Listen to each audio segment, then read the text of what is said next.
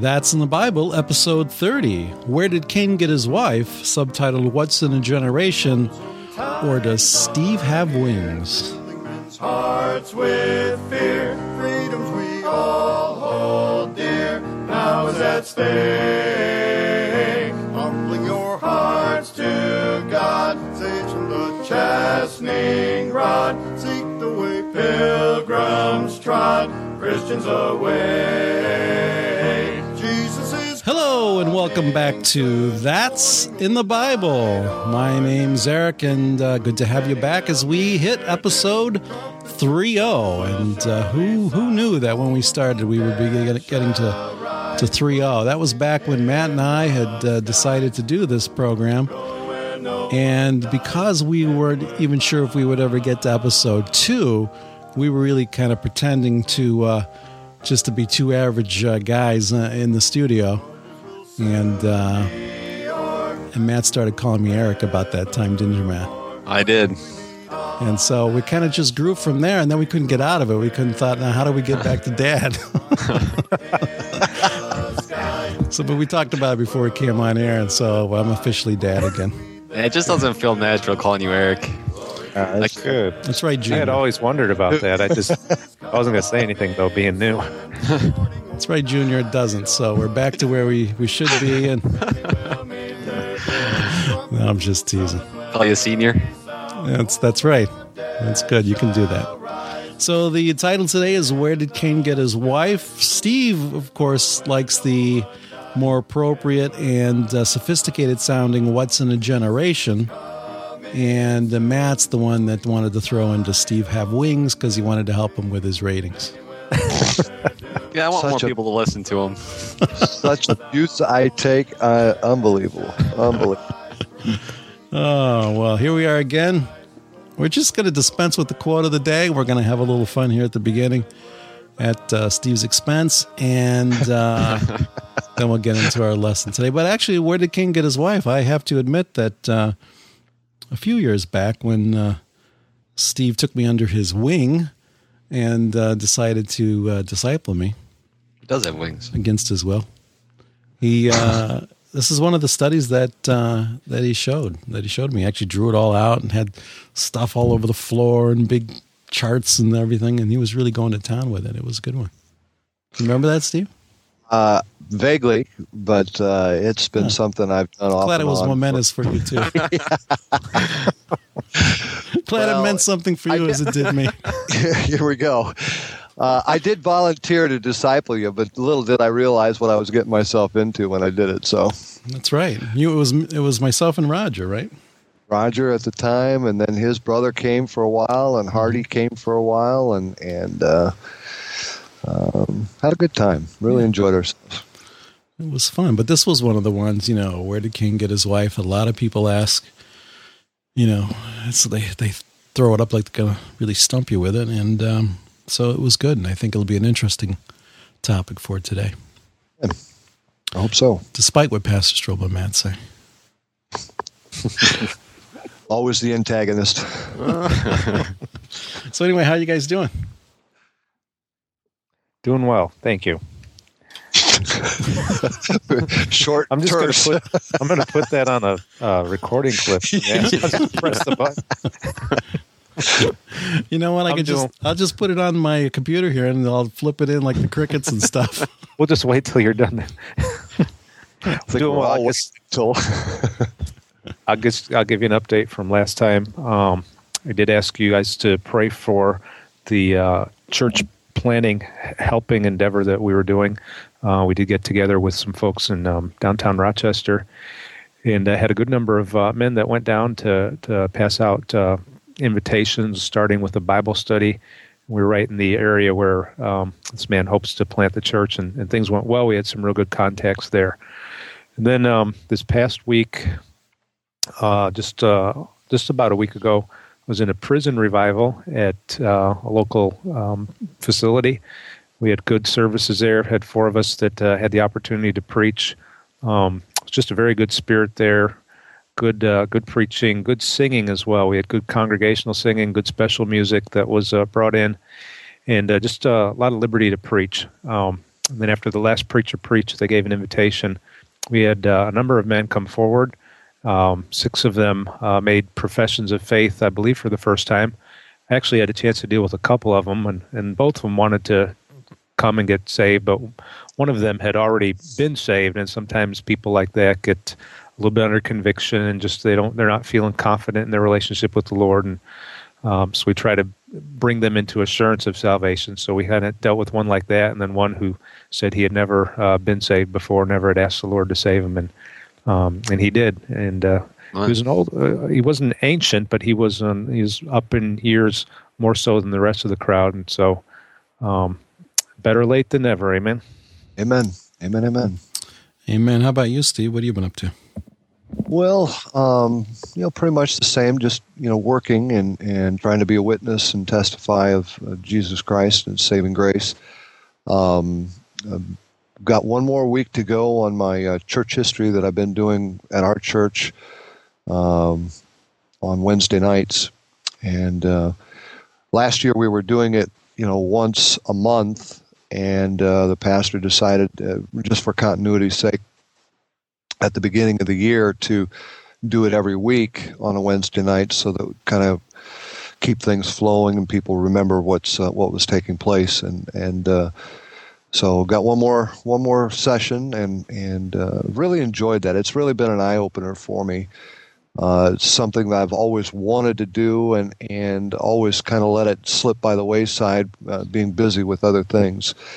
But glad for the opportunity to go through our history and the heritage of the Baptist people and what they went through, that we might have the freedoms that we have now, although they're being eroded away gradually.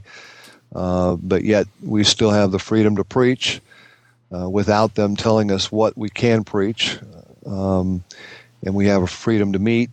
And so those are blessings that we have because of a heritage of Christian people, Baptist people that basically wouldn't take no for an answer. And in spite of persecution and hardship, they persevered through it all and got it right through the governmental systems, so that the First Amendment to the Constitution gives us that right and that freedom. So, Amen. Praise the Lord for that. Amen. Amen. Amen.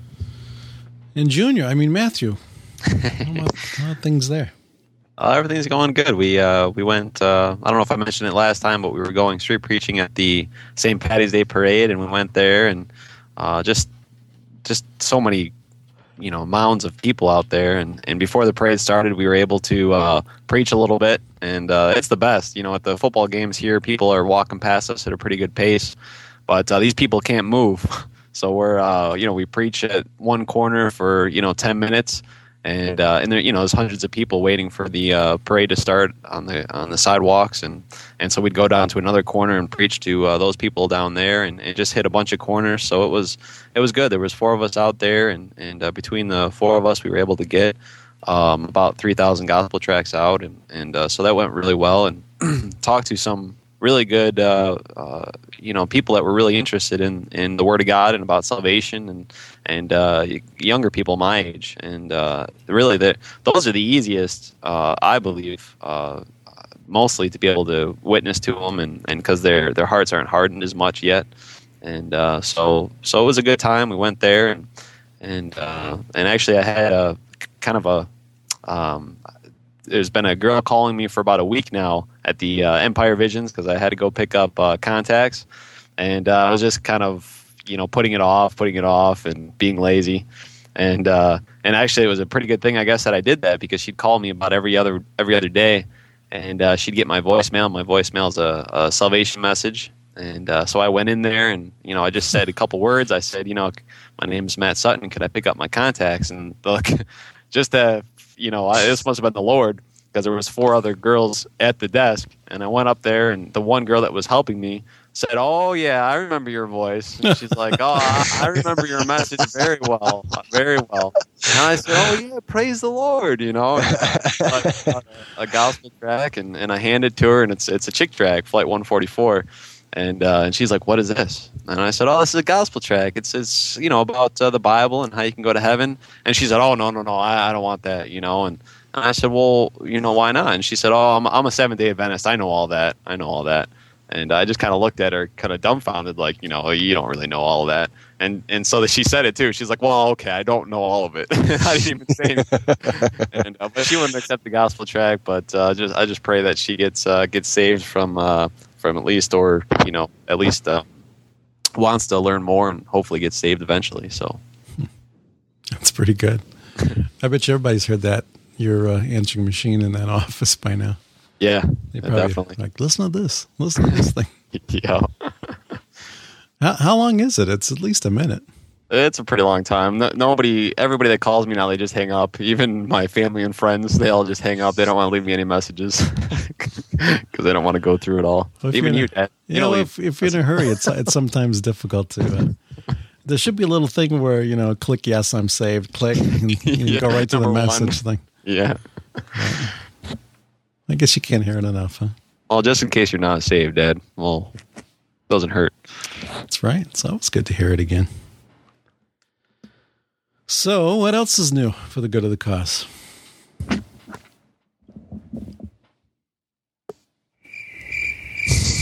Got him this time. Yeah, and cue those crickets. The way we keep them right outside the studio window here, and all I do is I shake the jar a little bit, and there they go. Oh man, you're in a mood. Am I now? So Eric, what have you been doing? Now that it's warmer. Let's put it that way. Eric, what have you been doing? I've been having eye surgery. Eye surgery. I I'm want you trying to to tell us see a out of little bit my about eyes. that. It's not a pretty story. I think didn't I talk about it last time? I don't know. I don't know A little- either. Yeah. Anyway, you just appreciate your eyes that you can see out of them until something happens and there's problems. And apparently, when you get to be a bit older, as I am, and you are also nearsighted, the eye doctor said nearsighted people have a 60% chance of having problems like this, where the retina starts to detach. And so, what they are able to do now is they have a laser that shoots into the back of your eye and kind of like solders your retina back onto your back of your eye. And Theoretically. yeah. I'm not convinced because I've been there 3 times now, and he still keeps soldering it on. How big is the retina? You know what I mean? It's not that big. Hey, spends about 20 minutes each time.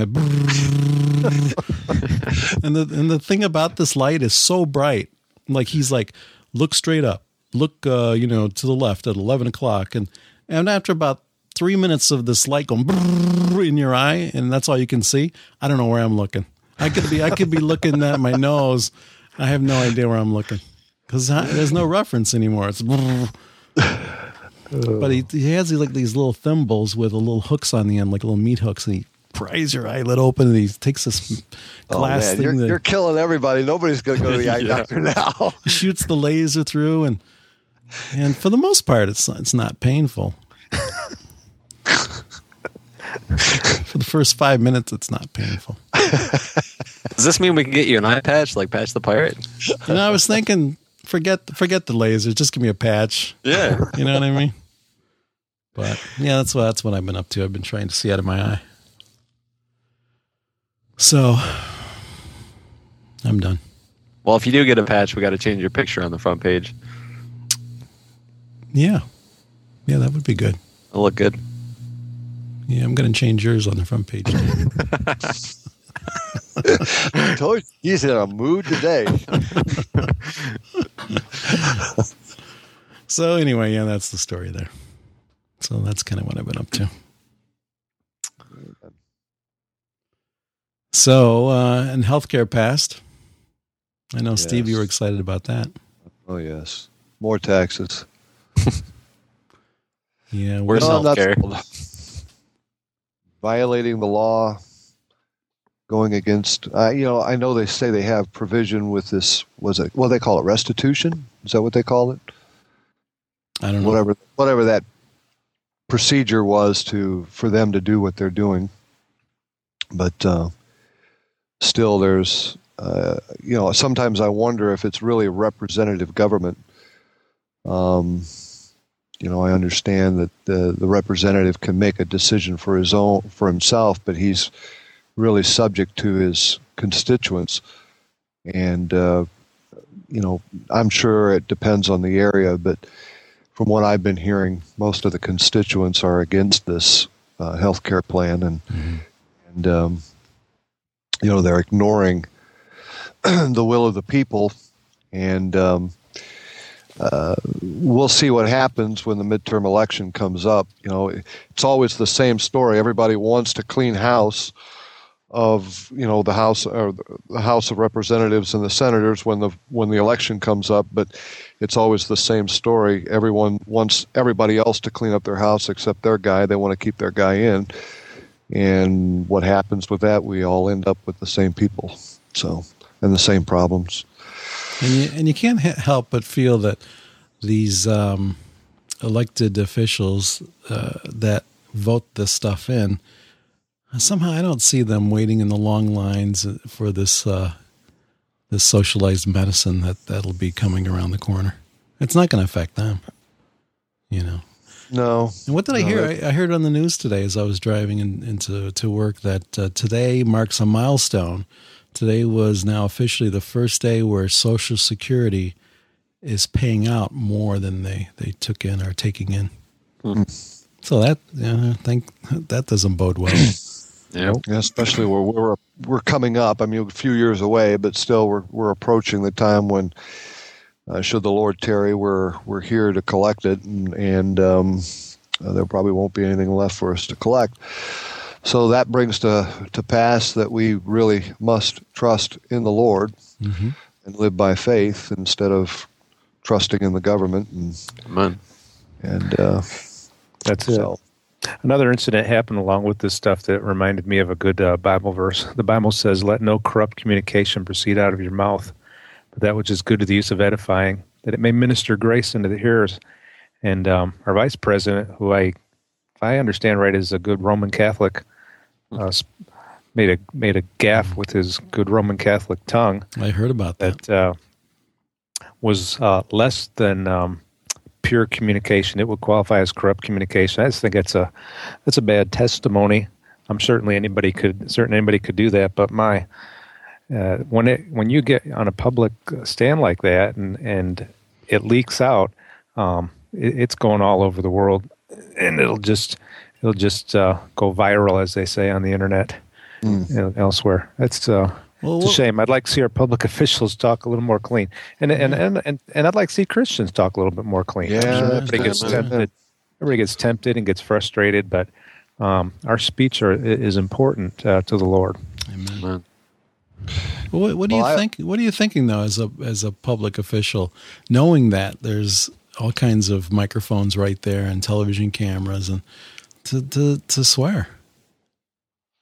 He's excited, and the Bible says, "Out of the abundance of the heart, the mouth speaketh." So there you go. Well, I've understood that he has a bit of a loose cannon anyway, but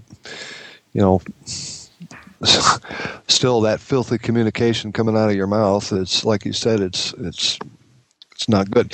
I also heard, and I couldn't quote it for verbatim, but Al Sharpton was adding his 2 cents in the approval of Obama's health care plan and all this kind of stuff, and he called the plan a socialist plan, and that President Obama was fulfilling what the people elected him to do, was to create a socialist state or something along that line. Something very, very. It may not be verbatim, but it is extremely, extremely close. Well, that doesn't surprise me. That's Sharpton. He lives in his own little dream world. Yeah, but it wasn't just him. It was a few other people that said the same thing. I think Biden had some statement very similar to that was talking about a socialist agenda, socialist medicine, and all that kind of stuff. Right, and there certainly is. But the thing about it, what I meant, I guess, in regard to Sharpton, was when he says he was. Did you say he said he was fulfilling the will of the people? Is that how you said it? Well, when they voted in Obama as the president, they were voting in a socialist president to fulfill a socialist agenda. Yeah. That was the gist of what he was trying to say. Right. Well, there's a lot of truth in that, but if that's his vision of what he thinks his country wants, that's he's in his own little dream world. Yeah. Well, which may turn into our nightmare. Yeah, well, absolutely. Amen. But I don't think a lot of people that voted for Obama really were voting for a socialist president. I think that they were just looking for change and didn't realize it was going to be as much change as what they thought. And let me just interject this. We have had as a country a lot of socialist practices for years. Oh yeah, and quite frankly, a lot of us like it. When we fill out our income taxes, and they give us money back for an earned income credit or an additional child tax credit, somebody's paying that. Mm-hmm. They're just redistributing the wealth. Mm-hmm. So that's socialism, as I understand it, and we kind of like it when we get that money. But that's the dangerous thing, is everything else that goes along with it. Yeah. Amen. Well, the more government we get into our lives and taking over things, whether it's the postal service or other entities like healthcare, as someone says, they've never run anything in the black yet. It's always been in the red. And, now for them to get a hold of something else to run in the red and try to give entitlements, and then justify it on the backs of the people. I mean, do you realize that our forefathers rebelled for far less than this? Mm-hmm. I mean, it was the Stamp Act and one other. Let's just stop right here and make sure that our people know we're not advocating rebellion against the government. I just made a statement that they rebelled for far less than what's going on now. That's all I said. I wasn't trying to gather a following to rebel against the government. We will all meet over at the courthouse at 5 What o'clock. do you think the Tea Parties are? Yeah. That's what they're doing, only they're doing it in a protest form. I mean, they're not taking up arms to go against the government, but they're voicing their displeasure, which we have the right to do. Amen. Right. We just have to qualify things for the radicals that may tune in. Yeah. Amen. And there's the share of those around, too. Mm-hmm. Yep. And one last thought on it. And folks, I just would encourage you, not only in this regard, on this issue, but just in general, to remember to pray about these things. The Bible teaches us that we should pray always and everywhere, and we should pray for them that are in authority, that we may live a quiet and peaceable life in all godliness and honesty. So God can still overrule a lot of bad decisions that a government makes. Mm-hmm. And that's kind of how I've been praying over the last few years, especially, that the Lord would just overrule their bad decisions and allow us to be able to continue until He comes to live that kind of life. And that's what we can pray for. That's why He said to pray that way. So I repeat it. A quiet and peaceable life in all godliness and honesty. That's what we pray for them that are in authority. Amen. All right. Well, I think it's time to head back into to our study. And Steve, are you about ready? I'm ready. Right. Ready as I'll ever be. All right. Well, here you go, Steve, with Where Did King Get His Wife, or What's in a Generation?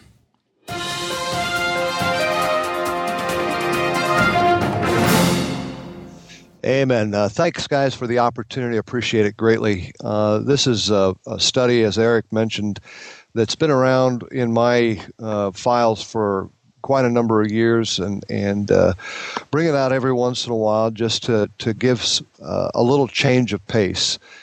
We've been doing things, doctoral studies and practical studies of various topics, as you can see on the website. But sometimes it's good to take a look at something a little bit different. And this, again, it's from the Word of God, so I'm not going to stray from that. But but this is just something a little bit different I want to draw your attention to. Before we go any further, let me bow in a word of prayer, and bow with me as we begin this podcast this evening. Father, we're thankful for the time that we have. Thank you, Lord, for the guys and their participation and their love for you and the love for the Word of God. Thank you for those that listen. And I ask, God, that you'd bless them. Lord, pray that you'd help them to find some things that they're looking for. Pray, God, that they might be challenged by the things that are said. I pray that your Spirit would guide and direct and help them, Lord God, to understand the things that are said here on this podcast. Lord, we don't ask them to believe just because we say it. Lord, we ask that they might search the Scriptures to find out whether these things are so. And so, Lord, if there's someone here that's listening to us, has never trusted Jesus Christ as their personal Savior, Lord, I pray that something said would trigger conviction in their heart, and that they might find, they can even go to the podcast and find some studies that could show them exactly what a person needs to do to go to heaven. They can know 100% sure if they died today, they'd go to heaven. Pray that they might take advantage of that and learn and what it is to be saved. Father, pray that you'd help me to teach this. Lord, fill me with your Spirit. I pray and ask in Jesus' name. Amen. Now, like I said, the study is a bit different. Sometimes when we read our Bibles, there are people that are solely looking at their Bible from a devotional standpoint, just finding out, verses that speak to them, and it may not be doctrinally correct, it may not be practically correct, but it's devotionally correct, and it helps them through a tough time. There may be people that look at their Bible strictly from a practical point of view of all the nuts and bolts of how they should be a Christian. But there are also other ways to look at it. There's doctrinal way to read the Bible, prophetical way to read the Bible. All of the above is necessary for us to understand the whole counsel of God. And sometimes when you go through things, you read through things that you just kind of skip over things, especially things like genealogies and so forth. And with that, let me draw your attention and have you turn to Genesis chapter 5. Genesis chapter 5. There are things that I propose to you today, submit to you today, that can be learned from a generation, from a genealogy. And that's what I want to try to do. Also in that, as Eric mentioned with the subtitle, or with the title, Where Did Cain Get His Wife? Eventually we'll get to that, and we'll try to give you a good Bible answer from that, and maybe dispel some of those queries of that question. Genesis chapter 5. Genesis chapter 5. Genesis chapter 5, it says this, in verse 1, "This is the book of the generations of Adam. In the day that God created man, in the likeness of God made he him. Male and female created he them, and blessed them, and called their name Adam, in the day that they were created. And Adam lived 130 years, and begat a son in his own likeness, after his image, and called his name Seth." Now, before we get started here, let me draw your attention back to something that we talked about in a podcast earlier, in the fact that when God created Adam, he created Adam in his own image. Adam was created in God's image. When Adam fell, which is what we're talking about here, obviously, we had Abel was killed by Cain, and Cain was driven out. And so now God is starting this generation over with a new child, and that child is Seth. But when he gives birth to Seth, notice what it says there in verse 3. "And Adam lived 130 years, and begat a son in his own likeness, after his image, and called his name Seth." Everyone that is born of Adam's seed, which is all of us here on this earth, all mankind, is born in his image, in Adam's image, and not in God's image. That image, God's image, died when Adam partook of the fruit. His spirit, Adam's spirit, died, and that's why he was in sin. God had to make a sacrifice for him and clothed him with the skins of that animal that he sacrificed and forgave him of his sin, but didn't justify him. And that's, again, for another study. But suffice it to say that Seth was born in Adam's image. And just a little bit more on that, that's why the second Adam had to come, which is Jesus Christ, to renew that spirit within us. So let us continue on to read. And pardon me if I cough some here. Just got some stuff that's going down the back of my throat, and it's causing some problems, so I'm going to try to work through it. If you would, please bear with me. Verse 4, and the days of Adam after he begat Seth were 800 years, and he begat sons and daughters. And all the days of that Adam lived were 930 years, and he died. Now, you say you believe that? I said, yeah, I believe that. I believe Adam lived to be 930 years old. And a lot of that has to do with the fact that they're coming out of a garden, out of a world that was made perfect. Now the ground is cursed, but it's a gradual curse. It's just gradually degrading and going down. And, of course, something's going to take effect that's going to make it go even worse, go even faster. We'll get to that in a few minutes. If you take a look on the web page, you're going to find a link there or something you can click into that's going to draw up a chart. And it's going to show you a chart there, and it's going to have basically the genealogy. And in that, you're going to see a bunch of names. And what I'd like for you to do, if you would, is to write some of these numbers down. In other words, when Adam was 130 years old, he gave birth to Seth. So right in front of Seth's name, if you would put 130, that'll give you an idea of what's going on. At the end of the line for Adam, if you put 930, and then subsequently as we go down the list, you're going to start to see some things that are going to be kind of interesting and open your eyes to some truths. So let's go back to verse 6. And Seth lived 105 years and begat Enos. And Seth lived after he begat Enos 807 years. And he begat sons and daughters, and all the days of Seth were 912 years, and he died. And Enos lived 90 years and begat Canaan. And Enos lived after he begat Canaan 815 years, and begat sons and daughters. And all the days of Enos were 905 years, and he died. And Canaan lived 70 years, and begat Mahalalel. And Canaan lived after he begat Mahalalel 840 years, and he begat sons and daughters. And all the days of Canaan were 910 years, and he died. And Mahalalel lived 65 years, and begat Jared. And Mahalalel lived after he begat Jared 830 years, and he begat sons and daughters. And all the days of Mahalalel were 895 years, and he died. And Jared lived 162 years, and begat Enoch. And Jared lived after he begat Enoch 800 years, and begat sons and daughters.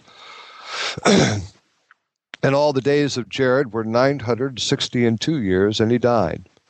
And Enoch lived 65 years, and begat Methuselah. And Enoch walked with God. After that he begat Methuselah 300 years, and begat sons and daughters. And all the days of Enoch were 365 years. And of course it doesn't say that he died, because he didn't. And verse 24, and Enoch walked with God, and was not, for God took him. And Methuselah lived 187 years, and begat Lamech. And Methuselah lived after he begat Lamech 782 years and begat sons and daughters. And all the days of Methuselah were 969 years, and he died. Now, just a couple of things here, just to give you an idea. If you're writing those things down, I know I'm going rather fast, but if you start to write those numbers down, you're taking a look at that chart. What you're going to see is that these guys are living not only just a long time, but their lives are overlapping each other. If you were to take a straight edge and put it at 90 degrees from Adam's death mark, which is 930 years old, and ran it down, you would see that Lamech is alive when Adam dies. In fact, where do I have it here? Noah was born 126 years after Adam dies. That's all, just 126 years. And you take a look at all these things. You've got all these guys, Enos and Canaan. They're all still alive right before the flood. You've got this guy Methuselah. Methuselah, his name means when he is dead, it shall be sent. That's what his name means. You've got a fella here by the name of Enoch. Enoch is raptured 57 years after Adam dies. So Enoch and Adam could be walking together side by side, and Adam could be telling Enoch all of the stories of the garden and what took place before they got kicked out. I mean, you've got, like it says here, like I have written here, they were contemporaries for 308 years. You know, some interesting things about Enoch. Enoch walked with God, and he was a preacher. If you take a look in Jude chapter 1, Jude 1, there is only one, verse 14 and 15.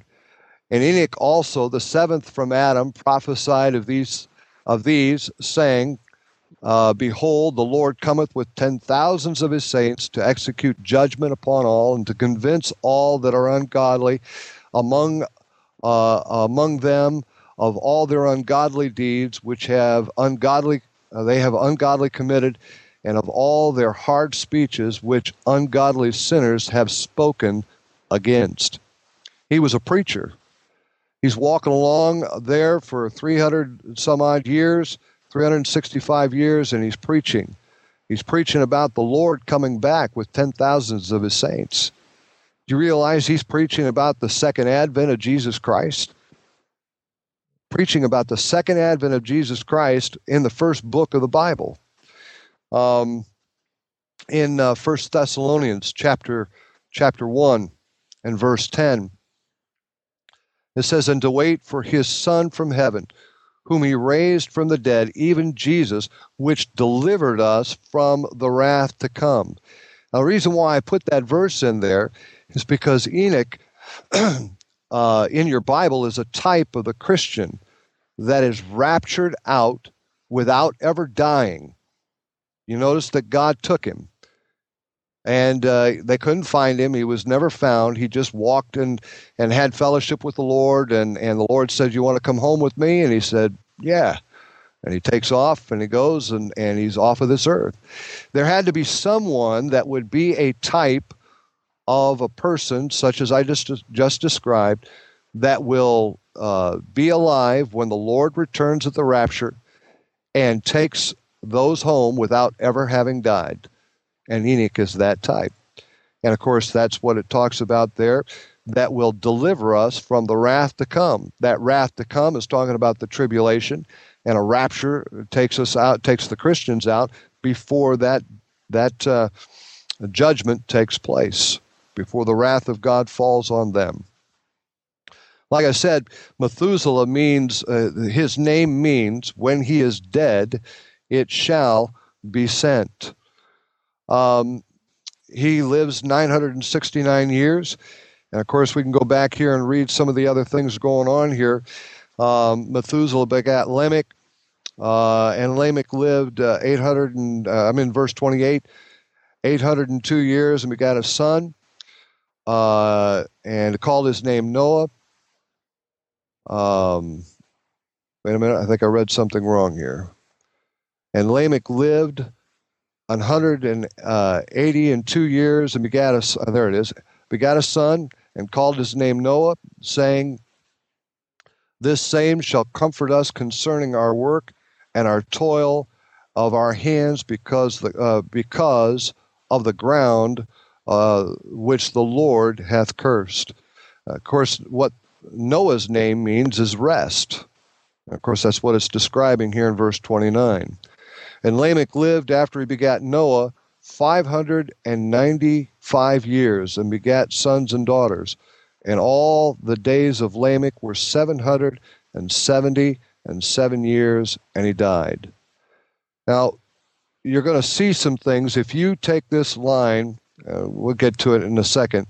You take this particular line, you're going to find some people died just before an event takes place. And take a look at verse 32. And Noah was 500 years old, and Noah begat Shem, Ham, and Japheth. Of course, that finishes chapter 5. But take a look at some verses here, and we'll put something together. In Genesis chapter 6, it says this in verse 3.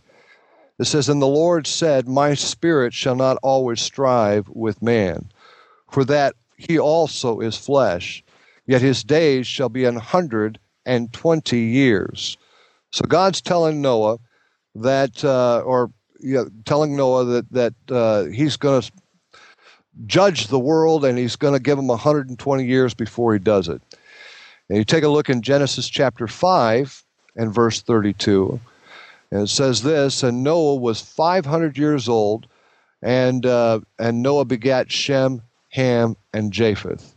Now go to Genesis chapter 7, and notice this. And Noah was 600 years old when the flood waters were upon the earth. So what you have is you've got Noah being 500 years old when he gives birth to Shem. And the flood's coming at 120 years. The flood actually comes in the 600th year of Noah's life. Work that back. Noah knew about the flood 20 years before Shem was born, and he was working on that boat, trying to fix that boat up before Shem was born. Now, if you take a look at something, you realize that Noah was rather a peculiar man. And what I mean by that, I know the Bible says that Noah found grace in the eyes of the Lord and so forth, but he was a peculiar man to the generation that he lived in. He bucked the system, and he dared to live differently. He was doing something strange, something different, definitely out of the social norms. He was building a boat where there was no water. He was building a very large boat. It wasn't a pleasure craft. It wasn't a fishing boat. It was an extremely large box boat. It wasn't built for anything but carrying things. And he did this at the command of God. And it was quite a unique thing. Take your Bible and turn to Hebrews chapter 11. Hebrews chapter 11. Hebrews chapter 11. Let me get there.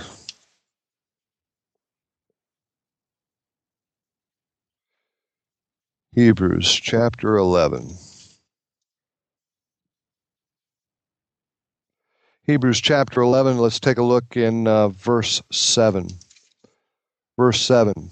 By faith, Noah, being warned of God of things not seen as yet, moved with fear, prepared an ark to the saving of his house, by the which he condemned the world and became heirs of the righteousness which is of faith.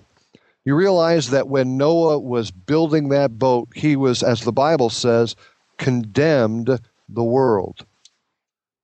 He was just flying in the face of the world. The world was looking at him and thinking that he's crazy, he's nuts. What in the world is he doing? He's building this boat. There's no water around. What is this guy doing?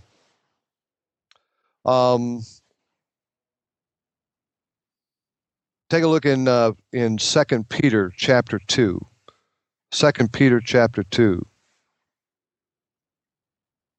2 Peter chapter 2 and verse 5. It's talking about God and spared not the old world, but saved Noah, the eighth person, a preacher of righteousness, bringing in the flood upon the world of the ungodly. Not only was Noah, building this boat, but he was preaching righteousness to these folks. And I believe he was preaching that judgment was coming.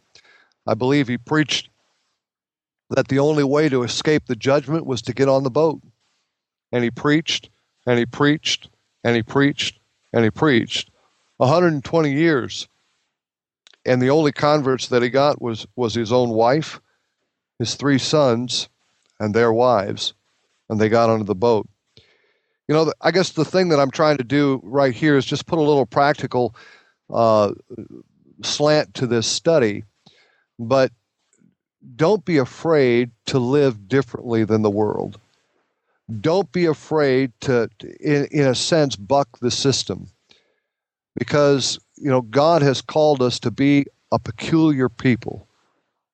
And, the world thinks that Christians are nuts, especially Bible-believing Christians, because they don't do a lot of the things that they do. And they like to ridicule them, mock them, make fun of them. But, as Noah was the one that had the last laugh, if you will, the Christians will be the same. The world is headed to hell, and the judgment that God has prepared for them, for those that won't receive Jesus Christ as their personal Savior. Just as those that I'm sure mocked Noah for what he did,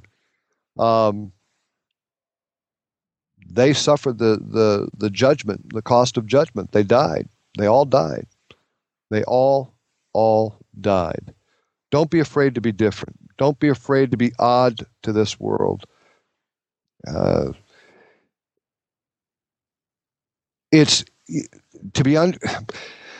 me just say this. After being a Christian for 33 years now, something like that, I wouldn't trade it for being lost for 22 years at all. I wouldn't trade it at all. It's been great to be saved, and the Lord has treated me very, very good. And living for Him, there's nothing like it at all. Nothing like it at all. Let's get on back to this thing a little bit here.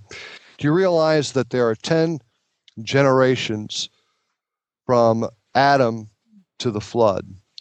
Now, that flood takes place in the 600th year of Noah's life. And right before that flood, Methuselah dies. Remember what we said his name meant? When he is dead, it shall be sent. Of course, that had some implication to the fact that judgment was coming, and that judgment was the flood. You'll find that Lamech, living 777 years old, he dies just before the flood. Now, I'm not going to get into a big, long thing here, but let me just say this and let it suffice to say that 7 is God's number of completion, and 8 is the number of new beginning. And here you have a man that lives 777 years and he dies, and God's ready to start something over again. And he starts it over with Noah and his sons and their wives. Do you realize that flood comes only 726 years after Adam dies? That's less than his lifespan. And the flood comes. There's 10 generations from Adam to the flood. There's 10 generations, which we'll see in a moment, from the flood to Abraham. And that doesn't happen by choice. Do you realize that the Gentile number is 10, and the number for the Jews is 12, because they have 12 tribes and other things that go along with that. And it's just a lot of interesting things. You realize that Enoch dies at 365 years. It just so happens to coincide with our calendar, 365. Just some interesting things that take place. Let's go to Genesis chapter 11. I want to finish going through these things, and then I want to draw your attention to some other things here, and then we'll answer the question of where did Cain get his wife.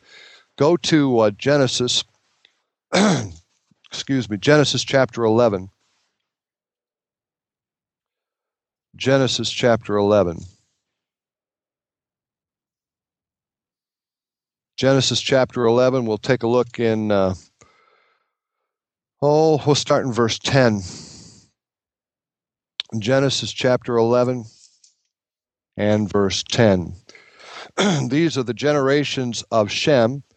Shem was 100 years old, and he begat Arphaxad 2 years after the flood.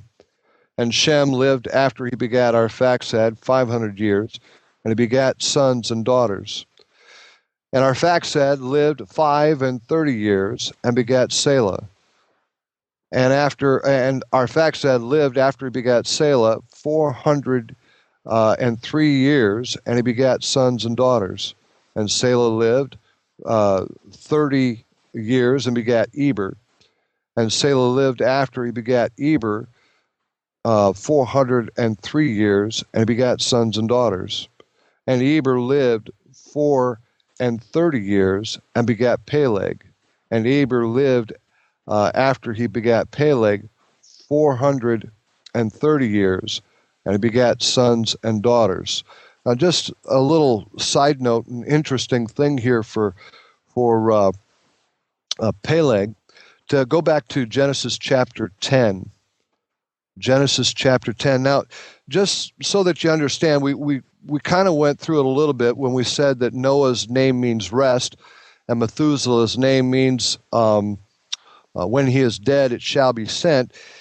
It was a common thing, and actually the way they did things, of naming their children after characteristics or events. For example, Esau, when he was born, he was red and hairy all over. And that's what Esau means. It means red. Adam means red-brown, and that's why God called him Adam. Jacob, his name means supplanter. And if you've read anything about Jacob and Esau and the things that took place there, you can well understand why he was named that. There's another name that's given later on in the Old Testament. It's called Ichabod. Ichabod was named. He was born just as the Philistines were taking the ark of God away from the children of Israel, and his name means the glory hath departed.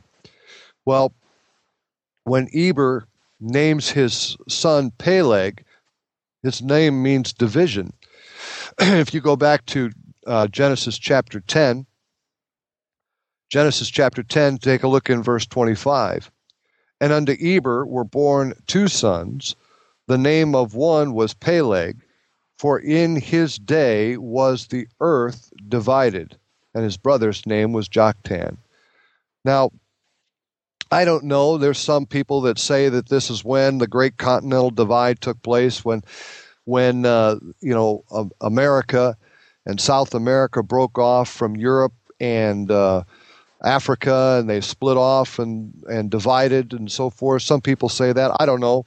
I don't really know what happened, but I do know that the earth was divided in some way, and he named his son after that. Just thought it was interesting to say that. You have pre-flood, you have post-flood, and then you have post-divide. And I want you to notice that the ages of these people decrease. You take a look before the flood, and they're living, anywhere between 890 to 900 years old. After the flood, they're living to be, 400, 300, 400, 500 years. After the divide, they're living quite a bit less. They're living 200 all the way down to 175. So something took place in each of those events that caused a reduction in the age. Now, go back to Genesis chapter 11. We'll finish this up. In verse 17, and Eber lived after he begat Peleg 430 years and begat sons and daughters. And Peleg lived 30 years and begat Reu. And Peleg lived after he begat Reu 209 years and he begat sons and daughters. And Reu lived 230 years and begat Sereg. And Reu lived after he begat Sereg 207 years and begat sons and daughters. And Sereg lived 30 years and begat Nahor. And Sereg lived after he begat Nahor 200 years and begat sons and daughters. And Nahor lived 9 and 20 years and begat Terah. And Nahor lived after he begat Terah 119 years and begat sons and daughters. And Terah lived 70 years and begat Abram, Nahor, and Haran. And now these are the generations of Terah, and so forth and so on. Go to there's one more place. Go to Genesis chapter 25. In Bible study, everything's not always wrapped up in a nice little neat little package. Sometimes you have to search for things to be able to find the answers to what's going on. This will finish up where we're going, and then we'll come back and we'll make some observations and some comments here. When Genesis chapter 25 and verse 1. Then again Abraham, this is after Sarah dies. In verse 1 it says, and then again Abraham took a wife, and her name was Keturah, and she bare him Zimram, and Jokshan, and Medan, and Midian, and Ishbak, and Shua, and Jokshan begat Sheba, and Dedan, and so forth and so on, and the sons of Midian, Ephah, and so forth and so on. And take a look at verse 6, or verse 5. And Abraham gave all that he had to Isaac, but to the sons of the concubines which Abraham had, Abraham gave gifts and sent them away for Isaac his son, away from Isaac his son, while he yet lived eastward unto the east country. Now, and then it says in verse 7, and these are the days and years of Abraham's life, which he lived 160 years. That's 175 years. And then Isaac obviously goes on from there. So you have 10 generations from Adam to the flood. You have 10 generations to Abraham. And then Isaac begats Jacob, and Jacob begats the 12 tribes, or 12 sons, which are the 12 tribes of the nation of Israel. Now, let's do something here. What I'm proposing to do here is to answer the question, how many people do you think were alive when the flood came? And I used to do it a little bit differently. And like I was telling the guys beforehand, I think I've thought through this thing a little bit better, and hopefully this will make some sense to you. Notice after each one of these people, when they give their life and they give their age, after they begat the primary son, and they begat sons and daughters, and they begat sons and daughters, and they begat sons and daughters. It says that Adam was 130 years old and begat Seth. And he lived 800 years after that and begat sons and daughters. The question that I have for you is, how many sons and daughters do you think he could give birth in 800 years? Now, obviously, all 800 wouldn't be, an age where he would be able to give them birth, but in the time that he could, how many do you think he could give birth to? What I have done is I've taken an average. I've said in 800 years he could have possibly 10, and each child after that having 10. Now, when you multiply that out, the problem is that, if you have a man and a woman, obviously both of them don't have 10.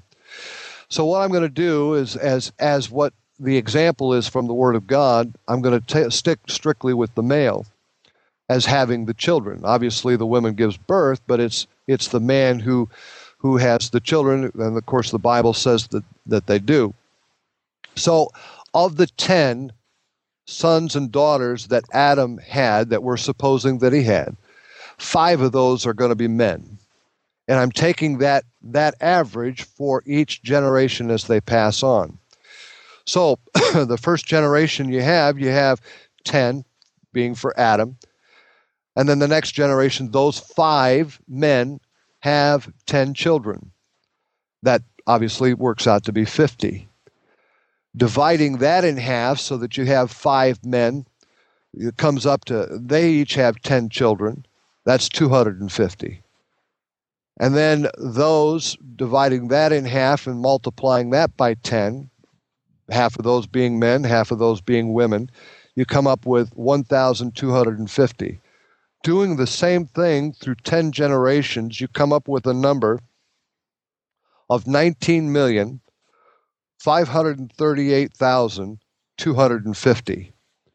Now, if you take a look at the chart, there's about 7 generations that are dead before the flood come along. So I've worked backwards and added up the generations from Adam all the way to Enoch, and I've subtracted those numbers. Those numbers from one generation being 10 to the 7th generation being 156,250. Adding all those generations, those people together, comes up to be 195,310. Subtracting that from the 19 million, you come up with 19,342,940. I hope I'm not losing you here, but let's just take in, murder and sickness and death and so forth, and those generations that you have another 300,000 that die, and that's a conservative estimate. Could be more, could be less. And you realize that this number, that some could be more, some could be less. We're just taking an average. So you have potentially, before the flood takes place, of over 19 million people being alive and God drowning out. Now, some of you might be thinking, well, isn't that kind of harsh? But, when God saw the wickedness of man and all the things that were going on, and we're not going to get in particular, but if you can go back to some of the things that Matt talked about in his Bible study or the podcast that he did, Do Angels Have Wings, you get towards the end of that and you start hearing some of those things, and it's just appalling of some of the things that were going on, that were happening then, and the reason why God chose to drown them out. And you have to recognize that God gave them an opportunity to get in the boat, to be saved from the judgment that was to come. The verse comes to mind, found there, I believe it's in Jeremiah chapter 18, when he talks about the potter, and of course the potter's a reference to the Lord. And the potter says something to the effect, have I not power to do what I will, as far as the potter with the clay? And he does. And, some of the times when you go through things like this and you start seeing some things, you realize, you start learning some things about God himself, in that you find out interesting things about his character and what God will put up with and what he won't put up with. And, when God will say, okay, that's enough. And he's had enough, and he says, and he performs some sort of judgment. You just fly right through a genealogy like this, and you don't spend really a whole lot of time going through and seeing some of these things. But take a look at that chart again, and I want you to see, if you take a look there at Shem, take a look at his life and where he is, and then take a look at Isaac and Abraham.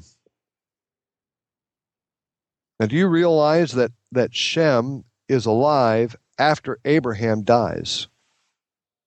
He came from the other side of the flood, and he's still alive when Abraham dies. In fact, it's very, very close, and I didn't work it out mathematically, but it's very, very close to the time when Isaac dies.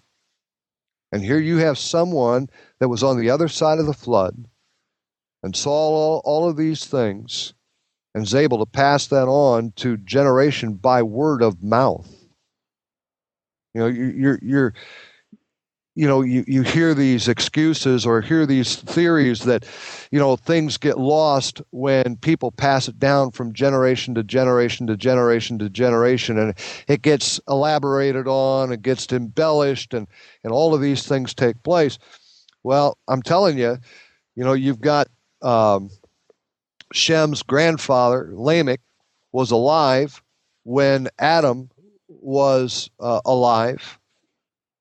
And very possibly, I can't say it for sure, but very possibly could have talked to Adam and found out all the things that went on in the garden, passed that on to Shem, and Shem consequently passes that on to others. You wonder how Abraham knew to offer animal sacrifices in offering to God. Where did he pick that up from? Now, one other thing that I want to do, and this is kind of odd. I didn't do this back when I gave this Bible study to Eric, and I'm probably not doing a very good job at it as it is. It's just struggling here. But instead of counting backwards in the Old Testament like they do, because they use Jesus Christ as the starting point, post Jesus Christ, they go upwards in their numbers to the point where we're now in 2010.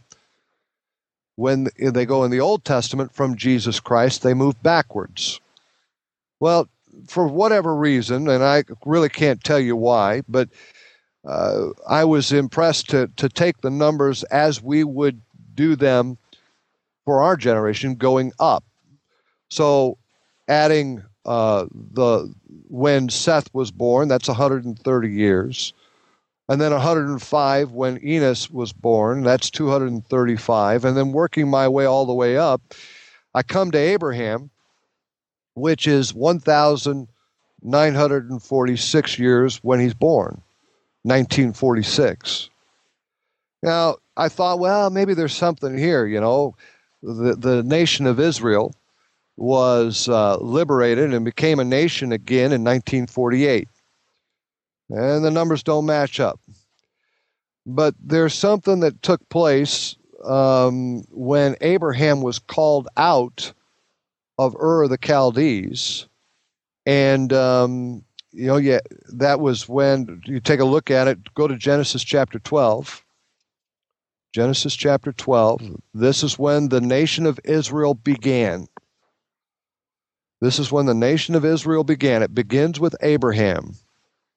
In chapter 12, verse 1, Now the Lord had said unto Abram, Get thee out of thy country, and from thy kindred, and from thy father's house, unto a land that I will show thee.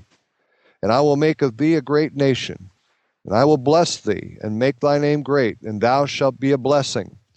And I will bless them that bless thee, and curse them that curse thee, and in thee shall all the families of the earth be blessed.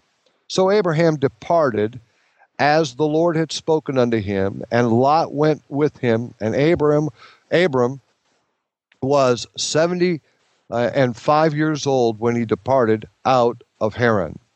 Now he makes that trip, and he's 75 years old. You add 75 years to 1,946, and you get 2021. That's when God started dealing with the nation of Israel. Now, we realize now, if you're a student of prophecy and so forth, that the time of the Gentiles are here. They're in. And the Lord's not going to come back until the time of the Gentiles are over, and he starts dealing with the nation of Israel again. Romans chapter 11, of course, the whole book of Revelation is about that. Now, I'm not here setting dates, and I'm not trying to say that God's going to come back in 2021, but it sure is a coincidence that that number would come up like that. When you have 2021, we're getting close to it, when he starts the nation of Israel and takes them and puts them into a land. And now, when the nation of Israel comes back and he starts dealing with them again, they will come back into the land. And the time of the Gentiles, number 10 generations and 10 generations, all of a sudden that's over, and he starts dealing with the nation of Israel. Now, let's get to the title of this. Where did Cain get his wife? You know, you're dealing with a situation here, and I have to explain a little bit. Notice that the years are quite long there at the beginning. Adam lives to be 930 years old. Seth, 912. Enos, 905. Canaan, 910. Mahalalel, 895. Jared, 962. Methuselah, 969. That's a long, long time. You know why that? And I assume and presume that the effects of God's created earth were slow in digressing or falling apart. And just a side note, do you realize that the first time any kind of sickness shows up, it shows up with Moses sticking his hand into his bosom and it coming out leprous? There wasn't any sickness that went on before that. You don't ever read anything of anybody getting sick.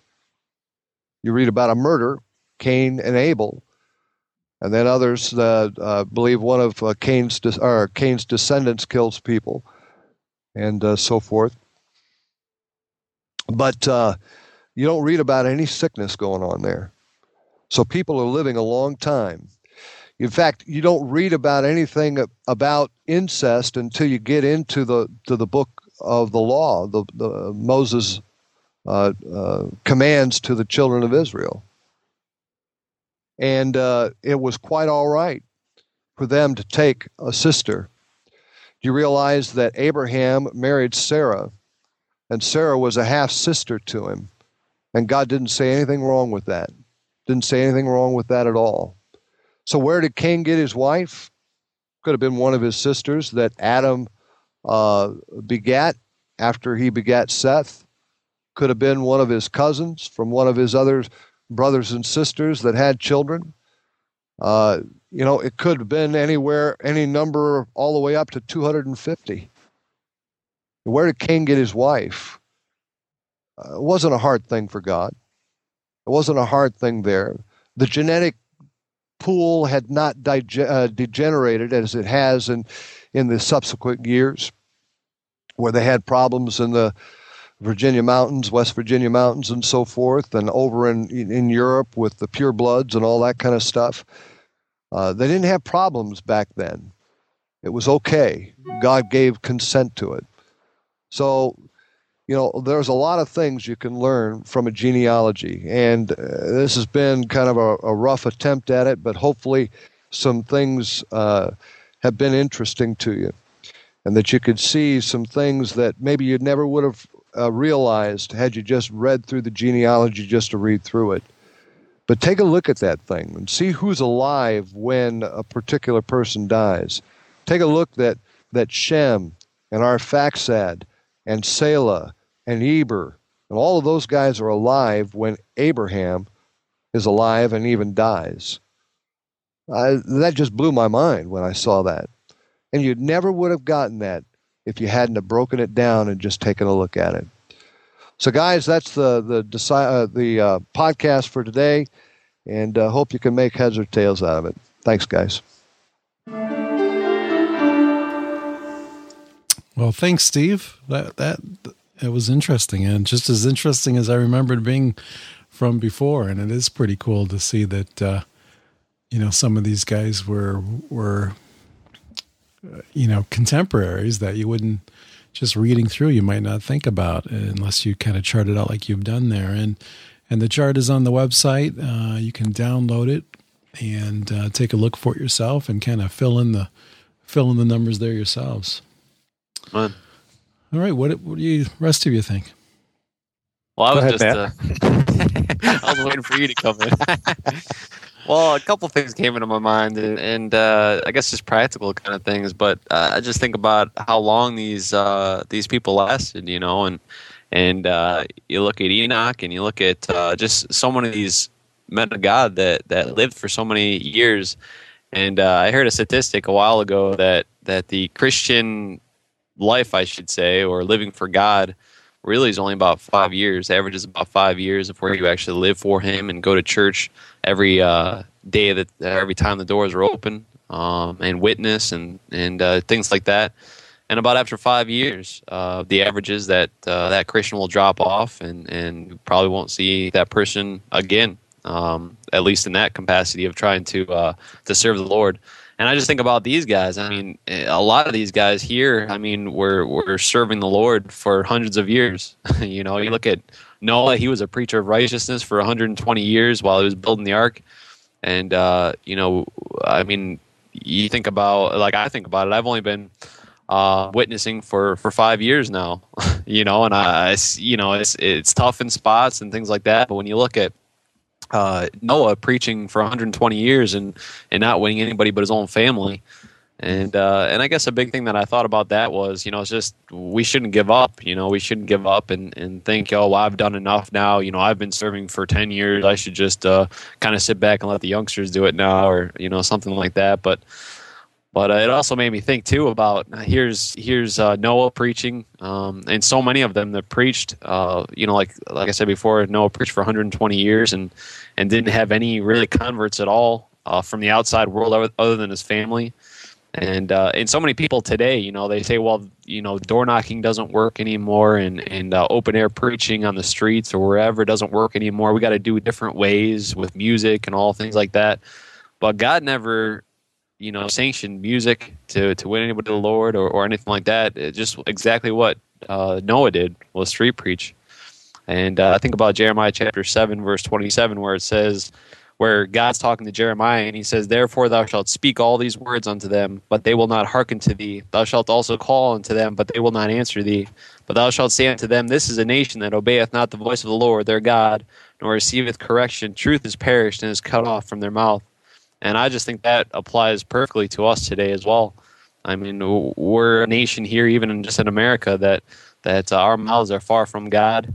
And, we need more preachers of righteousness, and we need to keep living for the Lord no matter how many years He tarries.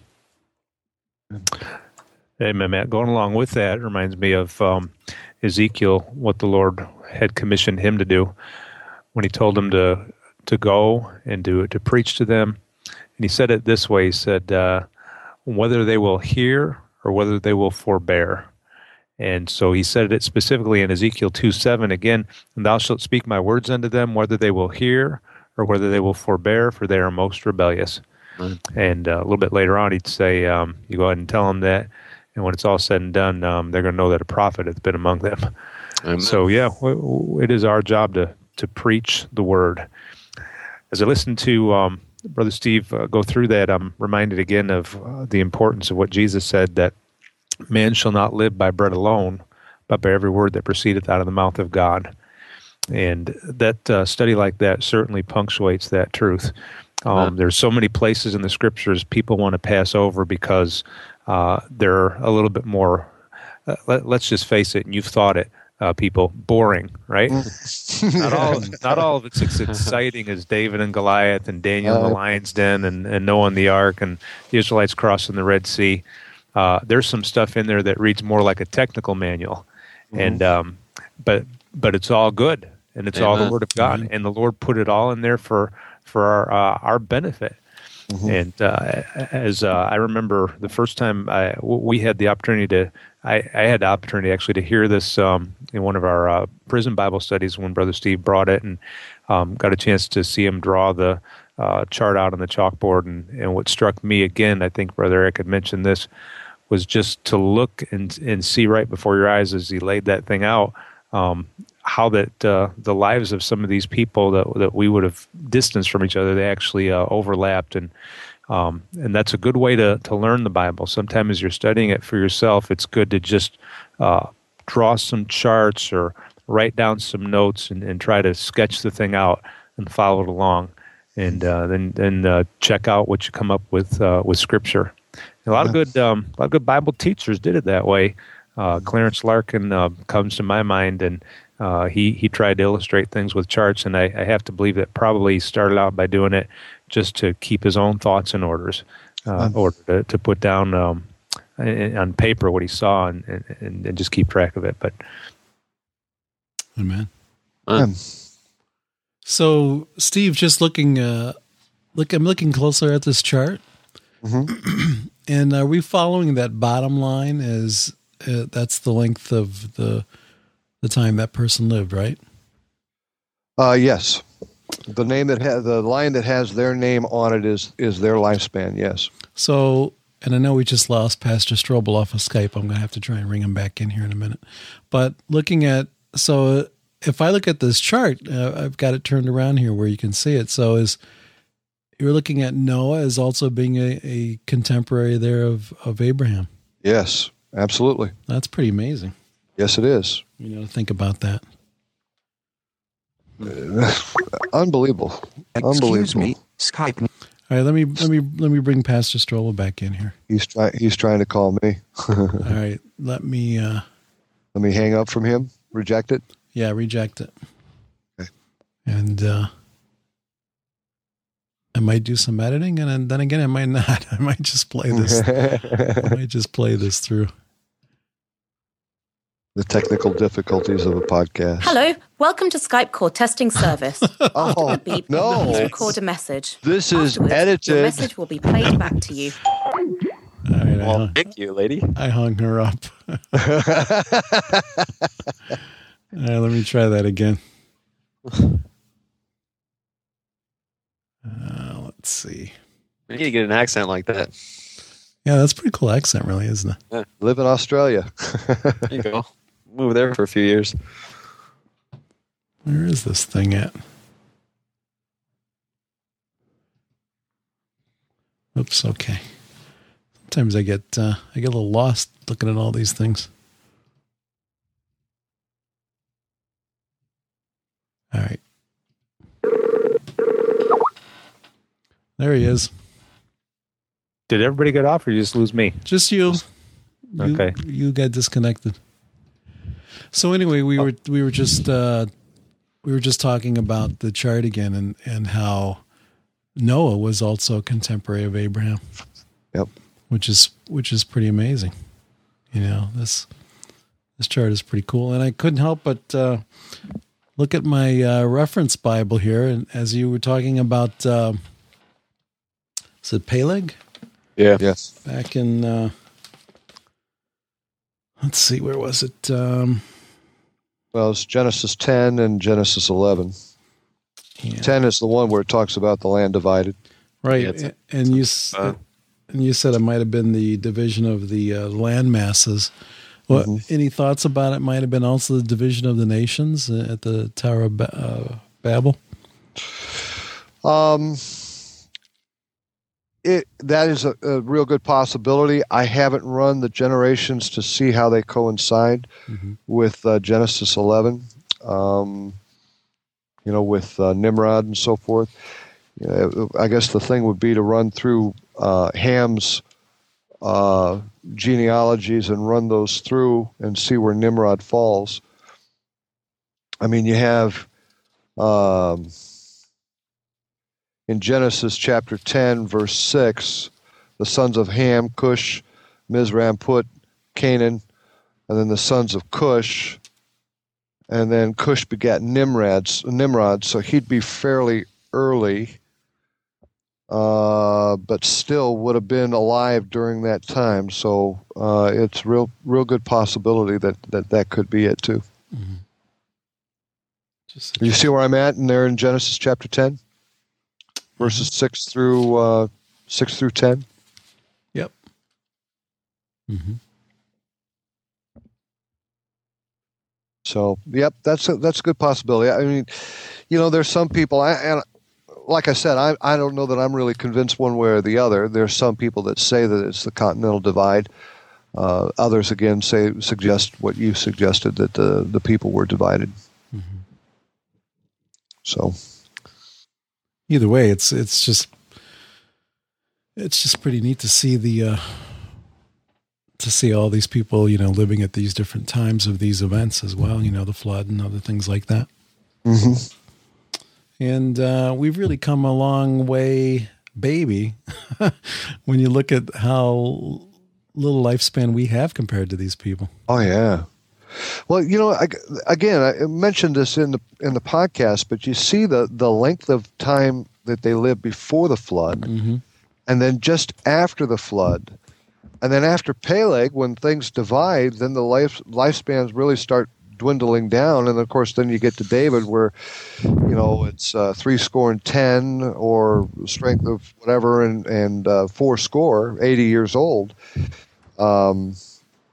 Obviously, there are some people that kind of beat that, live up 100 plus, but those are extremely rare. Mm-hmm. But then again, once the curse is lifted in Revelation, they're going to start, not Revelation, in the millennium, mm-hmm. their lifespan is going to increase again. Mm-hmm. So it has to do with the curse of the earth and how, it's gradually gotten worse and worse. And if it weren't for medicine, and the advances in medicine and what they've been able to do to prolong life, I would almost think it would get shorter. That whole thing reminds us, too, that God created man to live. He didn't create him to die.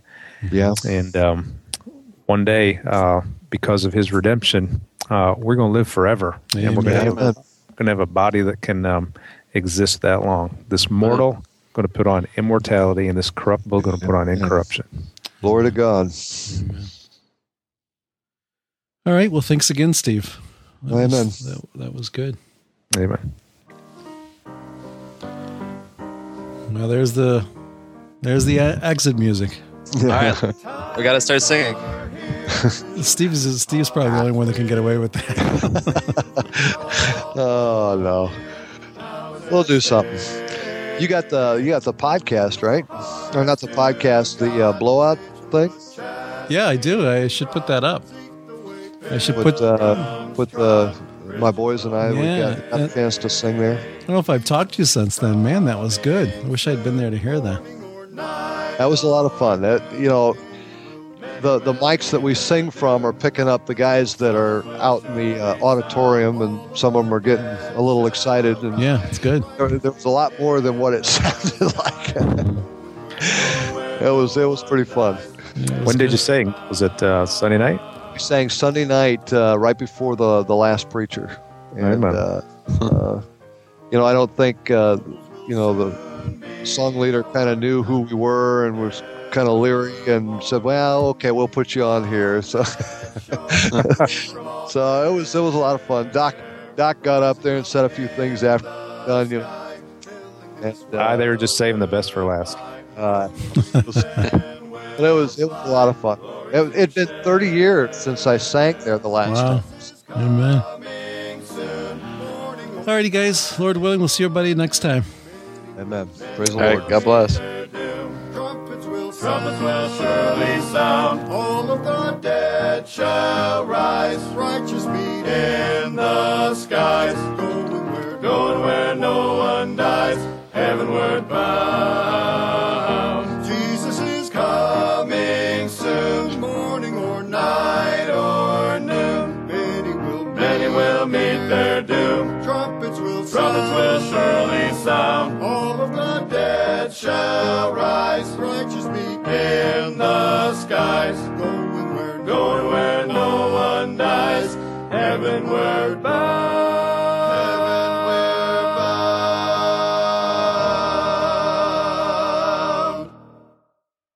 This has been a production of the That's in the Bible podcast. To leave a comment or to ask a question, visit our website at that'sinthebible.com or email us at that'sinthebible@gmail.com or call our listener feedback voicemail at 716-584-1611. Again, that's 716-584-1611. As always, thanks for listening and press on. You're just talking. You read that in the newspaper someplace.